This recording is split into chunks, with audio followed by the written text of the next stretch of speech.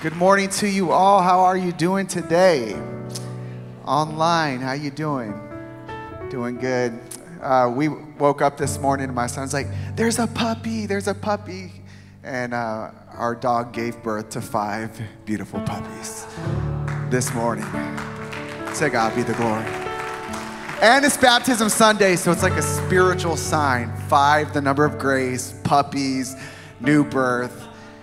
Not just probably because she made love with another dog and had puppies today. But anyway, we've been preaching on grace goals, so I want to just jump right in to John chapter 1, verse 14. Today I want to talk to you about grace-filled leaders. Grace-filled leaders.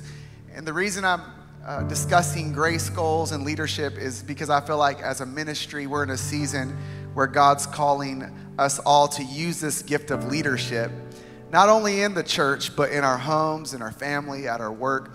And it's not just something we learn, but it's something we receive. The Bible calls it the gift of leadership. We're not just setting goals, we have grace goals. And grace goals require faith from God. They're bigger than us, they're beyond us. And a grace goal needs a grace gift. And a grace gift needs a grace-filled leader. Amen.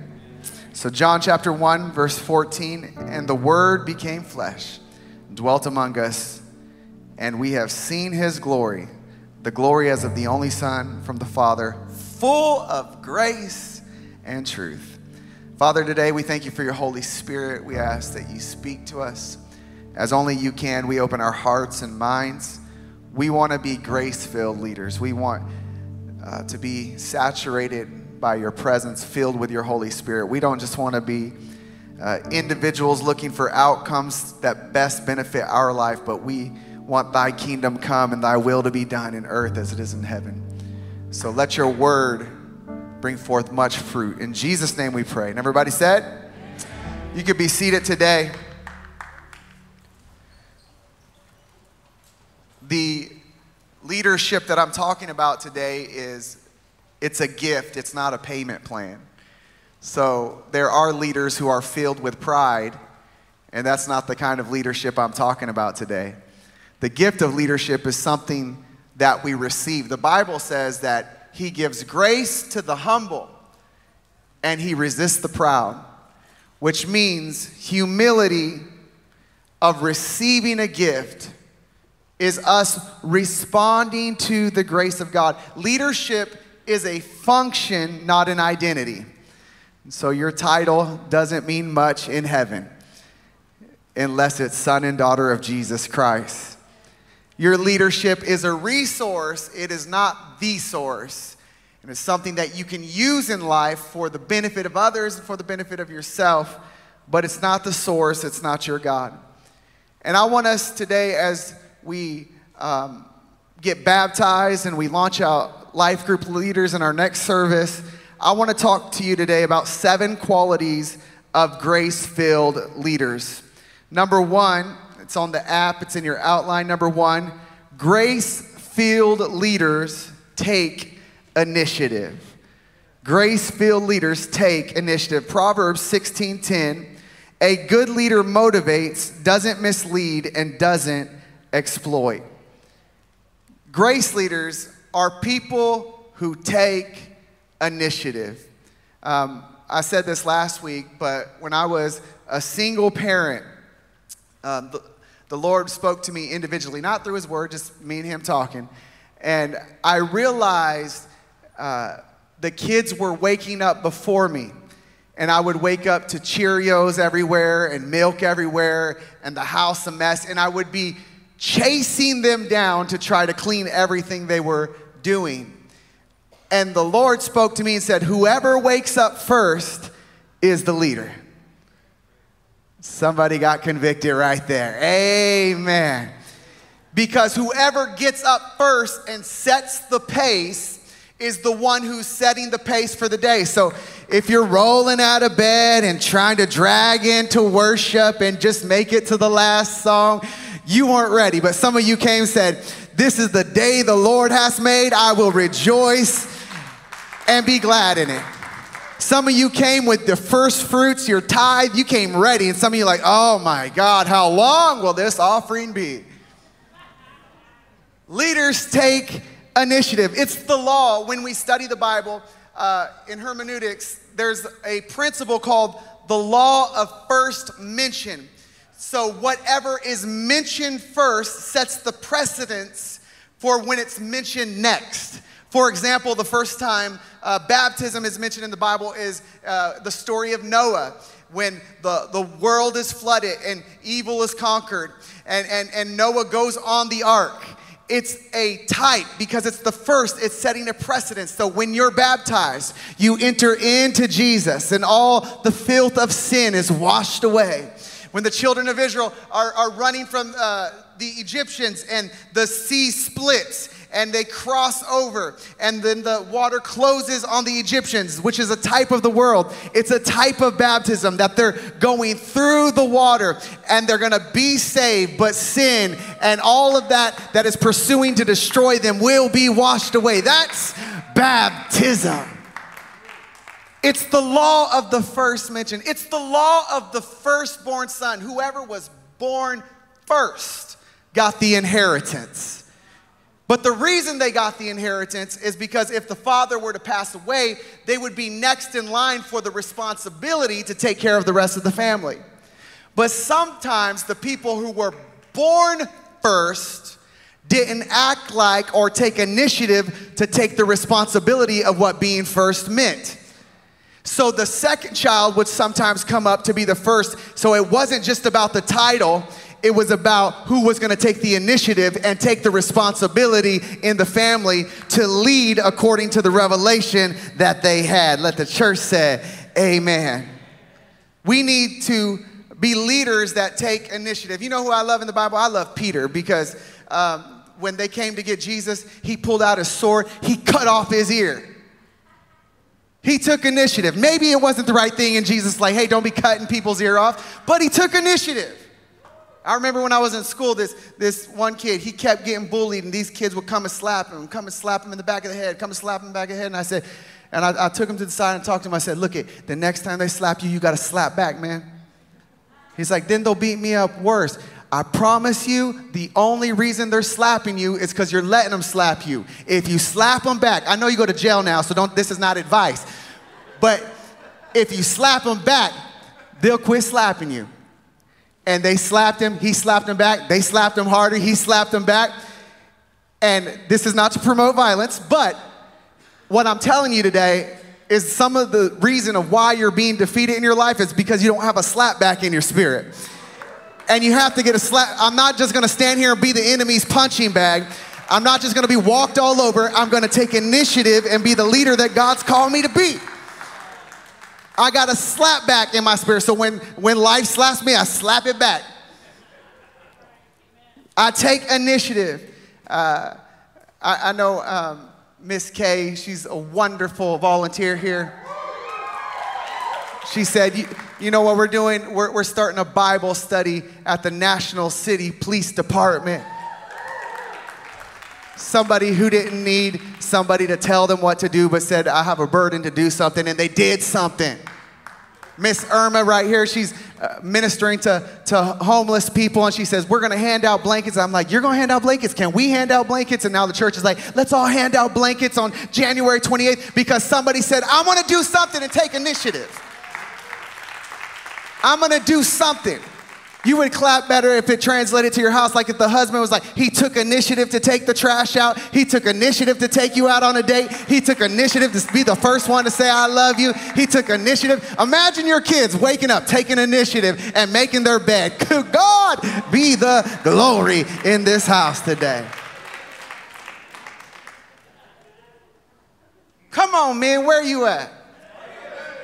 You know, our Emmaus class, 85% of the people who sign up are women.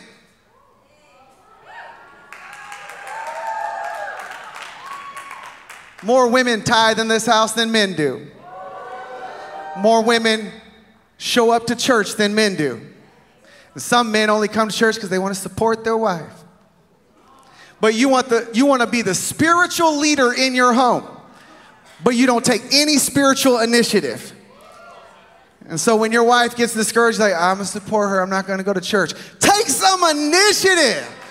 Be the first to pray. Lift up your hands. Sign up. Be a part of something. Lead something. Let them know, hey, I'm going to lead this house under the authority that God's given us. I'm the man of this house. Doesn't seem like it. At least pray for your food. Take initiative. Number 2, grace-filled leaders model character. Proverbs 16:10-13. A good leader motivates, doesn't mislead, doesn't exploit. God cares about honesty in the workplace. Your business is his business. Good leaders abhor wrongdoing of all kinds. Sound leadership has a moral foundation. Good leaders cultivate honest speech. They love advisors who tell them the truth. They do the right things for the right reasons. They have a sense of character. This is what we have to do. We have to lock ourselves in the prison of our convictions and throw away the key. And quit compromising our character on decisions that we're making. The Bible says in Job that he was a man who was filled with integrity. And because he was filled with integrity, he faced a lot of suffering. Because it takes integrity to face suffering properly. And the Bible said in Job 2:8 that Job scraped his skin with a piece of broken pottery. And he sat among the ashes, and his wife said to him, are you still trying to maintain your integrity? Curse God and die. And Job replied, you talk like a foolish woman. Should we accept only good things from God's hand and never anything bad? So in all this, Job said nothing wrong. When you're going through rough times, who you are shows up. Do you have enough character to face the storm that you're in? Not just your character, but the character of Christ. Some of you know this, that when there's a storm coming, the cattle run away from the storm. But when buffaloes see a storm, they don't run away like cattle do. They look and run into the storm. The character of the buffalo is to run into the storm because he has a better chance to get out of it if he's willing to go through it. And I just want to ask you today, do you have the character to face what you're facing and say, God, you are my shepherd, and yea, though I walk through the valley of the shadow of death, I will fear no evil, for thou art with me. Thy rod and thy staff, they comfort me. Character is steady when my circumstances aren't. Character doesn't pay attention to every emotion I have. Character doesn't get blown aside with every wind of doctrine. Character doesn't crumble under people's opinion. Character stays planted and says, I'm going to trust God, and I'm going to take every step and do everything that God has called me to do. Character does the right thing for the right reasons. Number 3, grace-filled leaders protect healthy boundaries. Titus 2:12, the grace of God teaches us to say no. Woo, that's good right there. Some of you thought the grace of God, you can do whatever you want. Yes, in this way. The grace of God teaches us to say no to ungodliness and worldly passions, and to live self-controlled, upright, and godly lives in this present age. You know, one of your most anointed words, if you want a word for the year, one of your most anointed words will be no. When I tell my children no, they usually say why. And I say my no is my why. I just equipped somebody in the power of the Spirit right there. My no is my why. If you don't have a revelation of God's grace, you'll say yes to everything and everyone in an attempt to please people because of your own brokenness that lays inside. And you say yes and exchange your peace to please people. But whenever you say yes, you're also saying no. When you say yes to the meeting, you're saying no to the date night. When you say yes to overtime, you're saying no to more time with your kids. Every time you say a yes, you got to be careful what you're saying no to. And every time you say no, you say yes to something else. And some of you are saying yes to health this year, but you're also saying yes to a bad diet.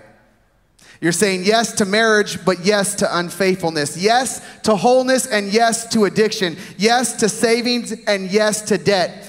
But if I keep saying yes to everything, then God won't be able to do what he really wants to do in my life, because really, when I say yes to one thing, I'm saying no to another thing. God is going to give you the revelation and the power of his grace so you can freely and fully tell people no without condemnation.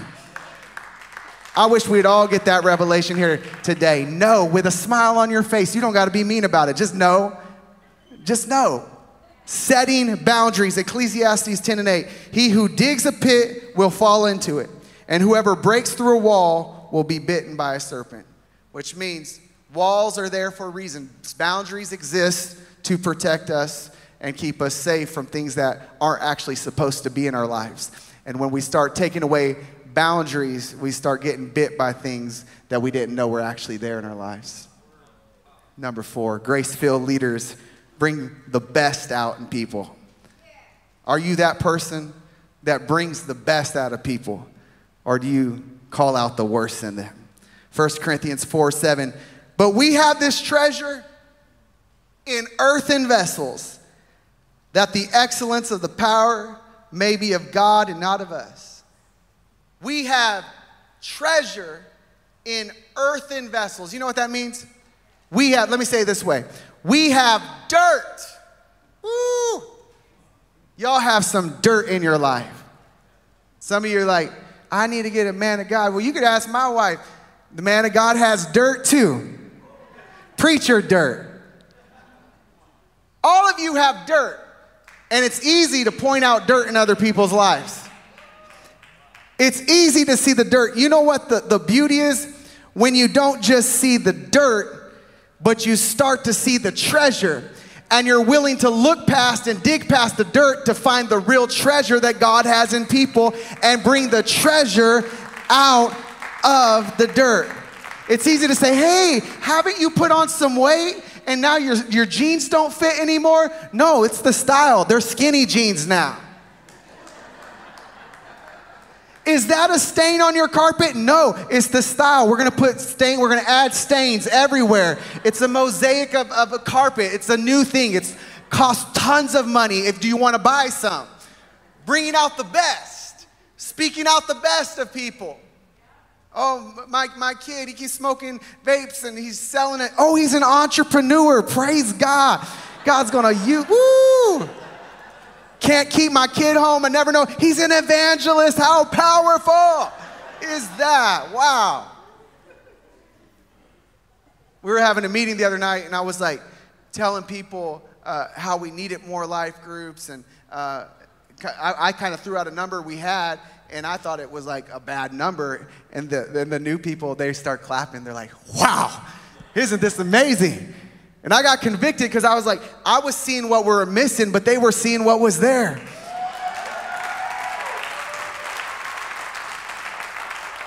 Sometimes we preach disappointment and frustration, like, why is that seat empty? And we miss who's actually in the seat and who God brought today and who's actually online and who's engaged. And what if through the power of the Holy Spirit, you got discernment, say, you know what? I'm going to start speaking in people's life and pulling out the best in them. The scripture said in Acts 20:32, and now I entrust you, which means you've been trusted to God and the message of his grace that is able to build you up and give you an inheritance with all those he has set apart for himself. Which means, hey, look, you've been entrusted with a word of grace. And when you've been entrusted with grace and you start speaking grace over people's life, not only does it build them up, it builds you up. Not only does it make them better, it makes you better. When you use your words under the power of gravity, you bring the whole atmosphere down. You bring the vibe down. You bring people down. But when you use the word of grace and you start building people up and encourage them to who God wants them to be, you see what God will do in your life when you start sowing into other people's lives and you start prophesying to who they are.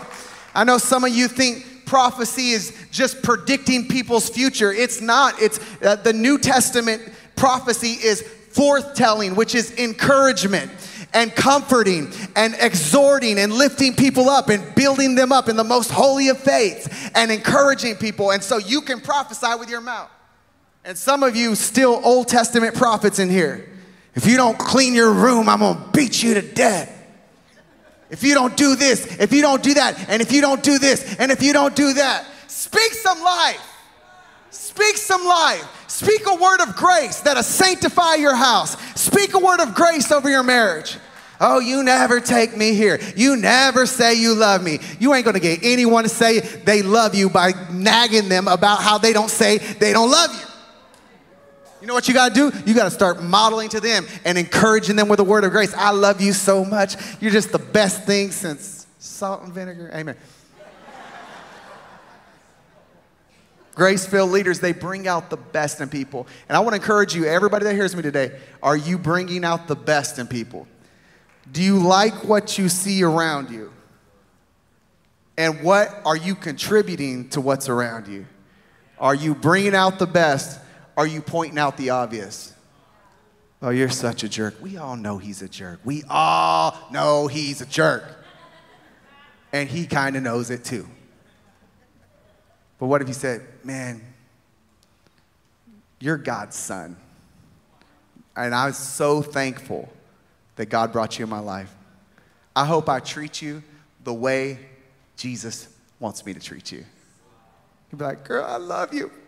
I love you. Don't let her see you cry. Bring out the best. Number 5, grace-filled leaders have a heart to serve. Matthew 20:26-28. Among you, it will be different. Whoever wants to be a leader among you must be a servant.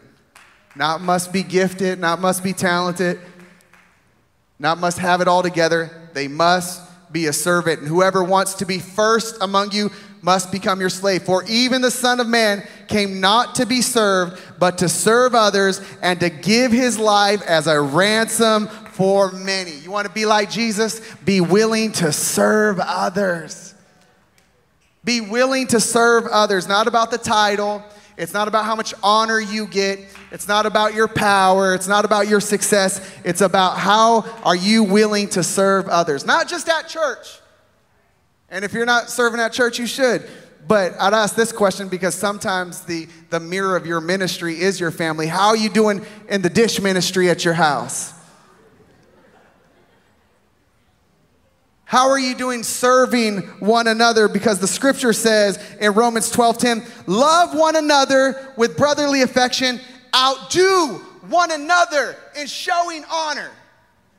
Isn't that a great competition? I'm going to wake up and outlove my spouse. Be like, let me rub your feet. No, you rub my feet. No, I want to rub your feet. Outdo one another in showing honor. Speaking highly of them, regarding them. Outdo yourself in honor. Outdo them in showing honor. Don't just tell your kids to respect you. Outdo them and show them what respect looks like. And respect them and honor them and love them and serve them the best you can. Don't just tell people what to do. Show them by serving them. And whatever you serve, God will give you authority in the areas that you serve. You can't speak to areas that you have no authority in, and you have no authority if you're not willing to serve in those areas. The Bible says in 1 Corinthians, by the grace of God, I am that I am, and his grace toward me was not in vain. On the contrary, I worked harder than any of them. Grace works hard. It's not lazy. It's not apathetic. It outdoes people, not in a bad spirit, but in a good way. He says, I worked harder than any of them, though it was not I, but the grace of God in me. waking up with a passion and motivation that, man, I got the Holy Spirit, the creator of the universe, operating on the inside of me, and I'm going to get up and do something in the name of Jesus. Grace-filled leaders, just here to serve. How can I serve you? How can I bless you? How can I be there for you in this season? Number 6, grace-filled leaders have the right values. We all have values, but not all of us have the right values. Proverbs 16:16 says, "Get wisdom. It's worth more than money. Choose insight over income every time." Do you value income more than insight? Are you chasing money, but you're not chasing feedback? Are you chasing income, but you're not chasing insight? Are you more concerned about what you get in life or who you become in life? Are you valuing the mammon of this world or the righteousness of God? The Bible says in Proverbs 4:7, the beginning of wisdom is this: get wisdom. And whatever you get insight. There's some people who have a lot of money who are poor. But there's some people who lack zeros in their bank account, but are rich because they're rich in the wisdom of God and in the inside of God. And God values wisdom, his wisdom from above over income. In fact, one of the wisest men besides Jesus in the world prays this prayer: "Now give me wisdom and knowledge that I may go out and come in before this people. For who can judge or govern this great people of yours?" Isn't that amazing? He wants wisdom because he wants to serve people, but he doesn't see the people he's serving as less than him. He sees them as great. How am I going to lead people who are smarter than me, better looking than me? If you're going to lead somebody, you got to believe in them more than you believe it just in yourself. You don't serve people for them to make you great. You serve people because they're great. He says, "Give me wisdom." Then God said to Solomon, "Because this was in your heart, and you have not asked riches or wealth or honor or the life of your enemies, nor have you asked for long life." That's some of y'all's prayer requests, huh? "Lord, let me live long. Lord, give me a promotion. Lord, make my enemies' tires go flat." But because you didn't ask for any of this, but have asked for wisdom and knowledge for yourself, that you may govern my people over whom I have made you king. Wisdom and knowledge are granted to you, and I will give you riches, wealth, and honor, such as none of the kings have had before or will ever have like this. Because your starting point is correct, I'm going to give you what you didn't ask for because you asked for the right thing. Some of us are asking for the wrong things, and we're getting those things or not getting those things, but we're at the wrong starting place. But God, what should our prayer be? Give me wisdom in my marriage. Give me wisdom on how to lead your great children. Give me wisdom on how to, when I'm at work, on how to treat people. Give me wisdom with my enemies. Give me wisdom with my neighbor. Not just a worldly wisdom that I learned from a book, but a God insight, a God motivated knowledge, a God inspired from heaven wisdom to deal with the situations and circumstances that I'm living in my life. Why don't we just take the next 30 seconds and pray for wisdom? God, we just pray for wisdom right now. Whatever circumstance or situation you're in, that thing that's driving you crazy, you know what it requires? It requires the gift of leadership, where God will give you wisdom. He'll give you the right words to say. It said that in the book of Acts, that, hey, don't think about what you're going to say. The Holy Spirit will give you the right words to say in the right moment to say them. We praise you for wisdom. Number 7, I'll close with this. Grace-filled leaders cover those they lead. Grace-filled leaders cover those they lead. How many appreciate a leadership that doesn't just expose your faults, but's willing to cover you and come along and walk with you when you're in the worst moments of your life? Grace doesn't blink. People come here and tell me all the time some of the things they're facing or struggling. And I mean, people do some crazy stuff. But grace is not shocked by people's sin or surprised by it. But humans should be surprised by grace. That God's grace is greater than our sin. Where sin abounds, grace does much more abound. A cleansing grace. God's not shocked by your shortcomings and your frailties and your feebleness and your ups and downs. God's not shocked by your addictions and perversions. God's not shocked. He knows earthlings and humans are broken vessels. But we should be so surprised that even though He knows us, He loves us. Even though He knows us, He covers us. In Luke 15:22, when the prodigal son goes and wastes his substance on riotous living, the Bible calls it, he takes his inheritance and he goes to a far country. The Bible says when he came to the end of himself, he was in this hog pen and he's eating the diet of hogs, supposed to be a king's kid, but eating with pigs and staying in stalls. And the Bible says, and when he came to himself, he started on a journey that his heart was pointed back toward home. When he came, that's the revelation some of us need today. The revelation when they came to themselves. Not when you got the revelation of how bad they were, but you got the revelation of how much you needed God. When he came to himself. In those days, there was a tradition called the kazaza. And it was a ceremony that when a Jewish boy would waste his substance and live amongst the Gentiles, it would become a shame to the village. And so they would get all the elders of the village and the older men who would come together, and they would bring pots and they would have this ceremony. And the ceremony, they would take these pots and they would break it, signifying broken relationship. And as they broke it, they would say to him that he is an outcast. They would say to him that he doesn't belong there. In those days, a man was not supposed to show his legs, but the father, you see, because it would be a shame, the father picks up his skirt, picks up his robe, and runs to his son, taking on the shame that was meant for his son, and said, I'm going to come and put a robe around him and cover him.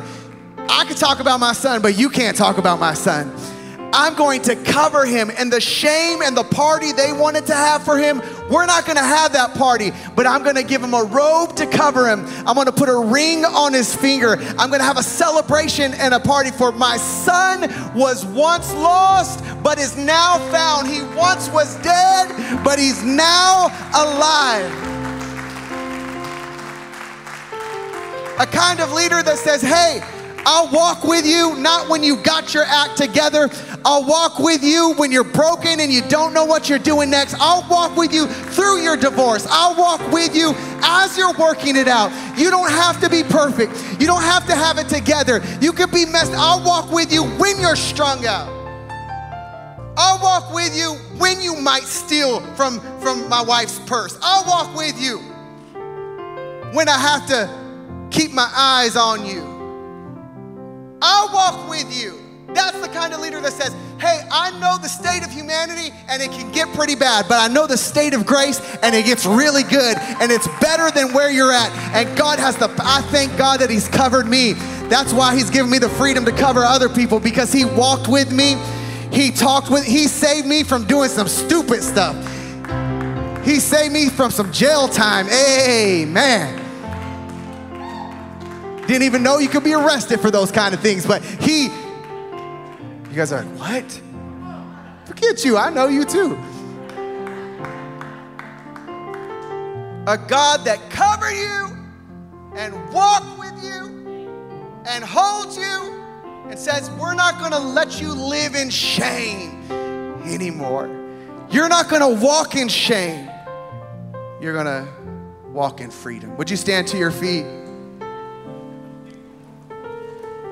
Genesis 3:21. The Lord God made garments of skin for Adam and his wife and clothed them. When they knew their nakedness and were ashamed, God didn't say like, hey, you guys are super naked. This is awkward.